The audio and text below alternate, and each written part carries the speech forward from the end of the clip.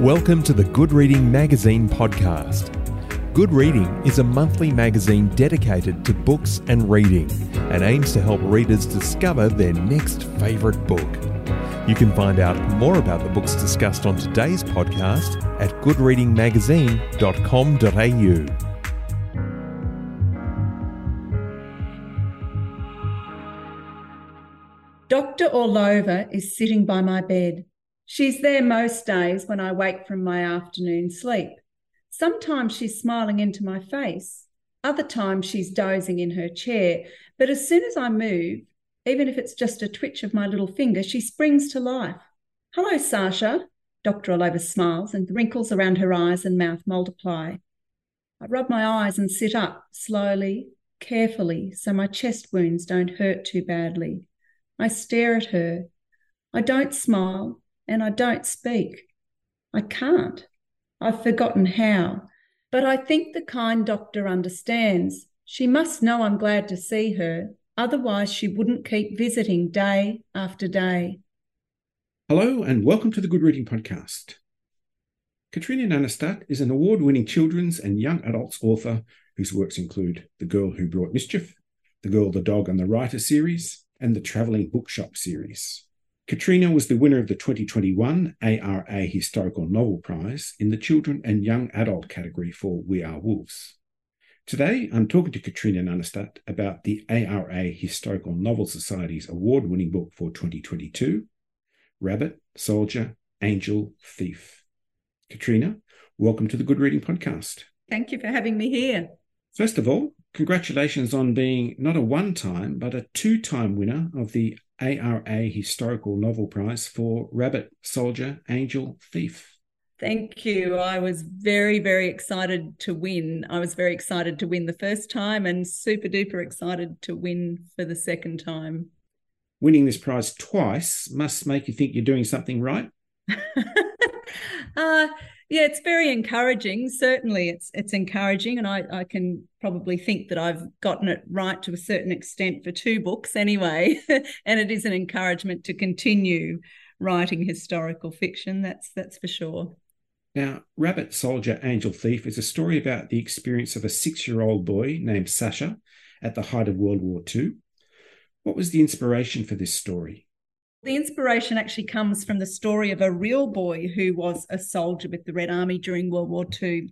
So while I was doing some research for my previous historical novel, We Are Wolves, I came across a number of stories about child soldiers. I was doing some research about Hitler Youth and was particularly interested in what active roles they'd played in fighting towards the end of the war.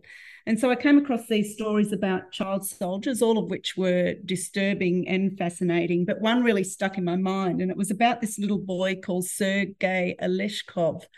And he's believed to have been the youngest child to have served as a soldier during World War II. So he was only, they think he was somewhere between 6 and 8 years of age when he joined the Red Army. But when I look at the photos of him, I honestly think he must have been 6 or maybe even younger. He looks very babyish. He was living in a forest in Russia with his mother and his brother, and his mother and brother were helping the Russian partisans, and the Nazis found out and came in to take revenge, of course. So they killed his mother and his brother. But a quick-thinking neighbour actually grabbed little Sergei and threw him out the window, and he escaped into the forest. And now the accounts vary quite a bit from one account to the other.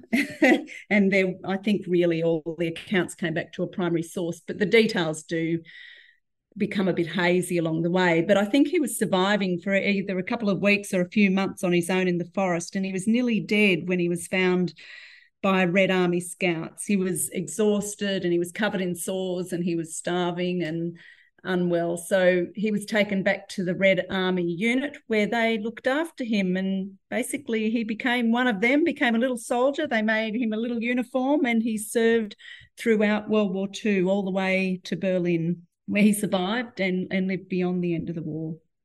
This is really powerful storytelling, and it deals with trauma in children. At first, Sasha can barely move as a result of his injuries, but the trauma Sasha is experiencing is not just through his physical injuries, but also in his mind, especially through his dreams and in his sleepwalking that seems to happen a little bit later on. In your writing, you don't retreat from this aspect of trauma. Are you fearless in your approach or simply being realistic? I would not say I'm fearless. In fact, I'm full of fear the whole time I'm writing about these serious issues, because I am very aware that I'm writing for children. But I think I try to be honest. I'm very aware when I'm writing historical fiction that I'm writing about things that real people have actually lived through, that real people have suffered. And so that I have to be respectful of that and not make light of that. But I am also aware that I'm writing for children. And so I need to be honest, but I need to cushion the story or present the story in a way that's child friendly. And of course, trauma and loss, grief, suffering, all those things are an unavoidable part of a war story if we're going to tell it honestly.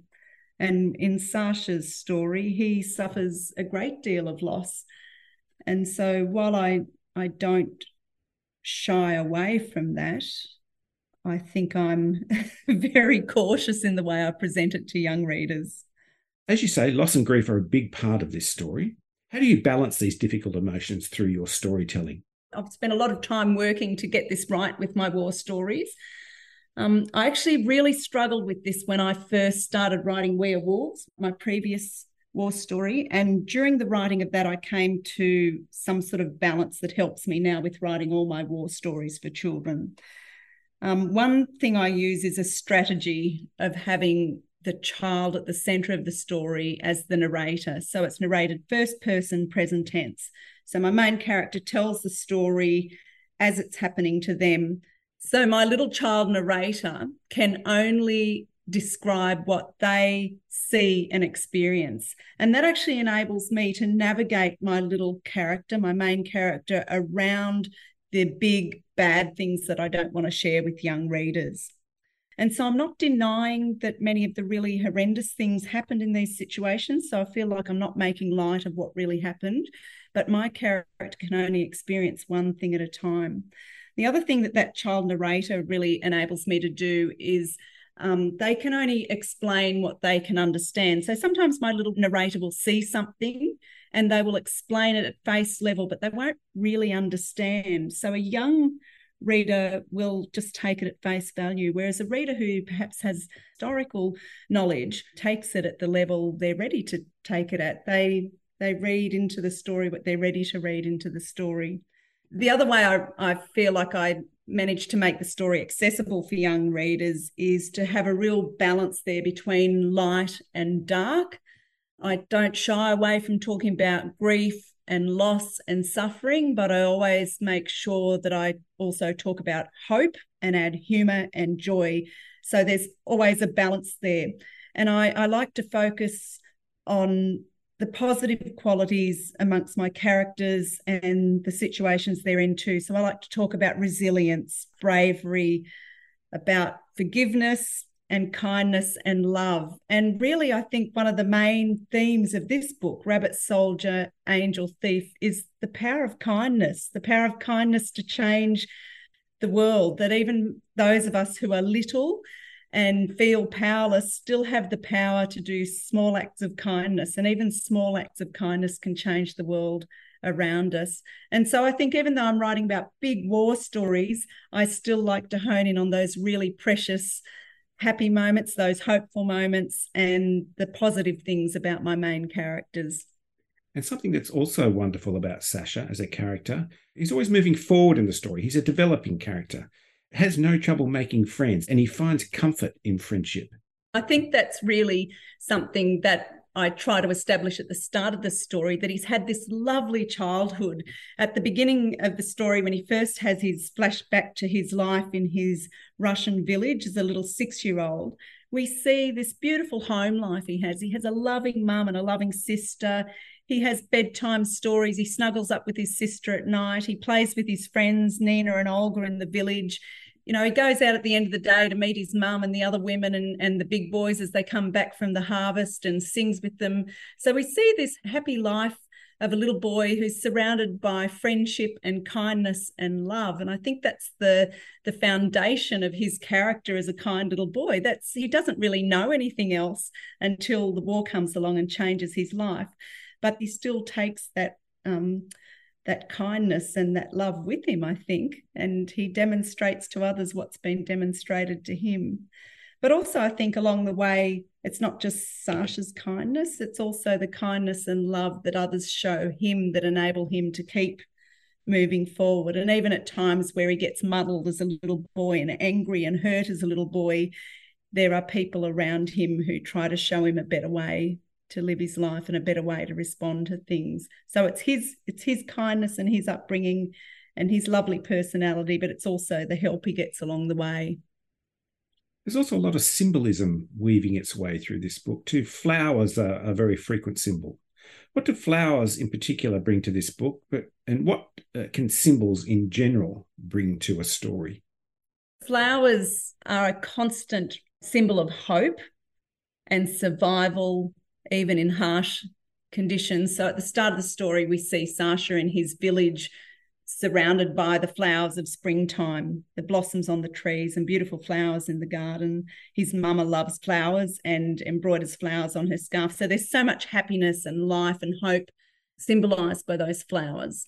But as the story goes on, we see flowers in meadows after they've been churned up by war, and we see flowers growing through the ruins of destroyed villages, and we see flowers growing in the middle of misery, and they're a symbol of this thing that life goes on and that there can still be beauty even in the harshest of situations. So I think they are constantly a symbol of hope and survival throughout the story.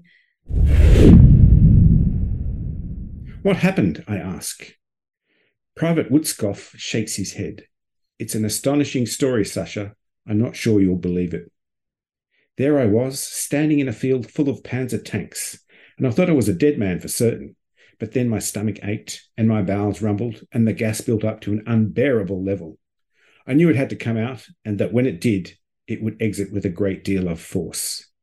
So I bent over with my bottom pointing toward the enemy, lit a match, and kaboom!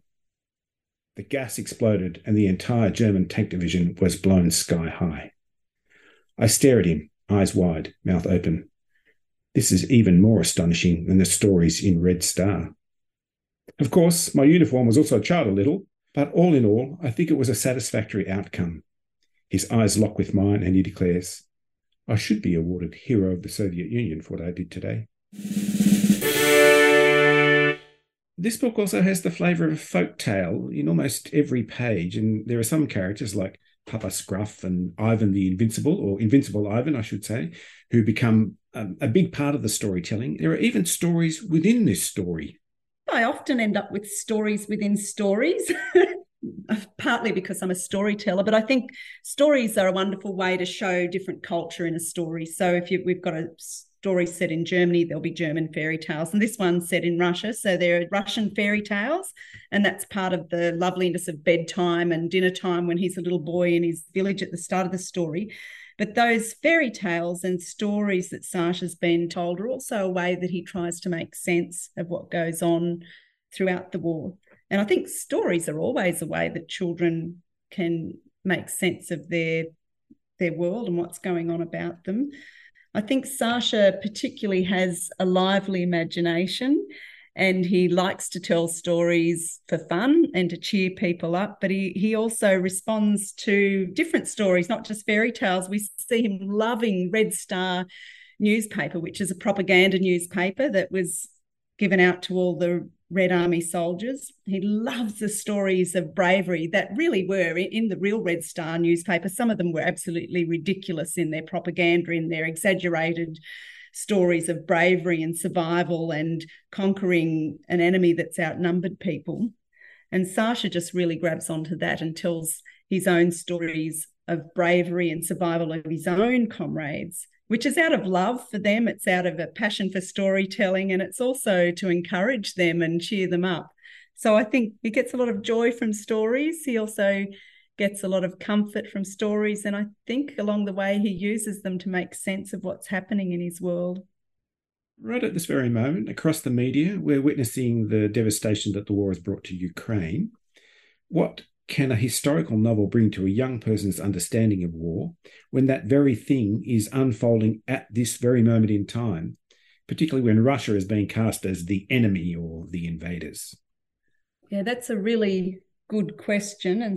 And in writing a war story about a child, I like to take a big world event, like a particular moment in war or a particular side of war, a particular battle, and condense it down to one character's personal story. And I think that's really a valuable thing to do for children, but also for adult readers. I think it personalises history, and I think it makes us realise that war is not a case of bad people versus good people, or heroes versus villains, or winners versus losers. I think it's a really important thing for children to see individual characters in a war situation, so they can see that they're just like them, that they have the same loves and the same fears and the same need for friendship and kindness.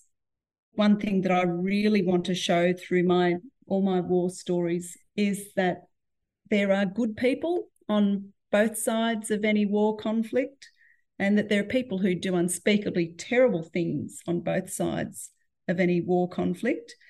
But in the end, even if someone's declared a winner and someone's declared a loser, everyone really loses out when there's a war.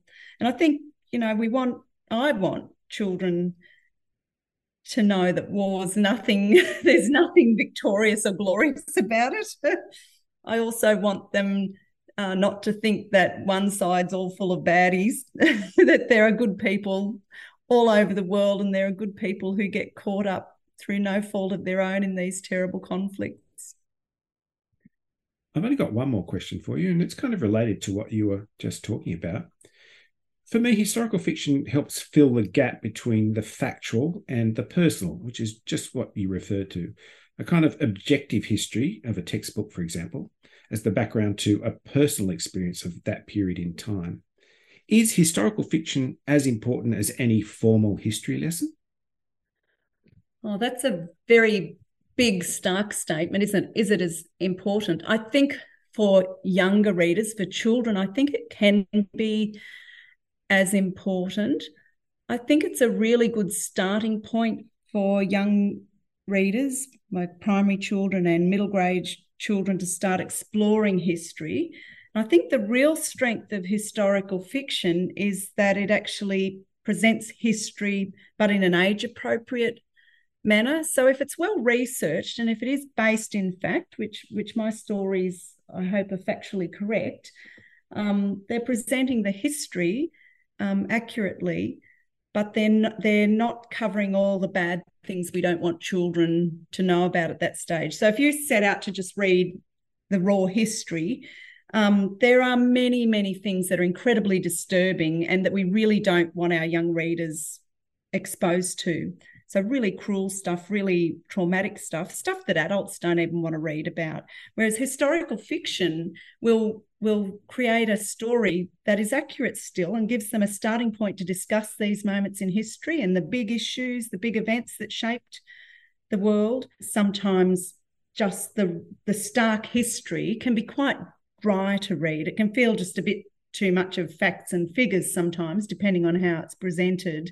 And I think the other thing that historical fiction does is it makes it more exciting. It makes it far more engaging and entertaining for young readers. And so where they mightn't happily sit down and watch a documentary or read a history book, they will happily engage in one character's emotional journey through a situation, but they're still getting that information and still have a starting point to think about those big issues that we want them to ponder at that age group.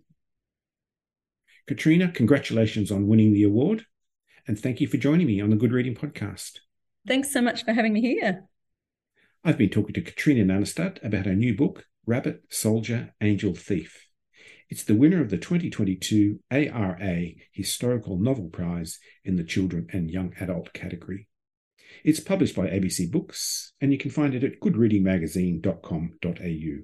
My name's Greg Dobbs, and thanks for listening.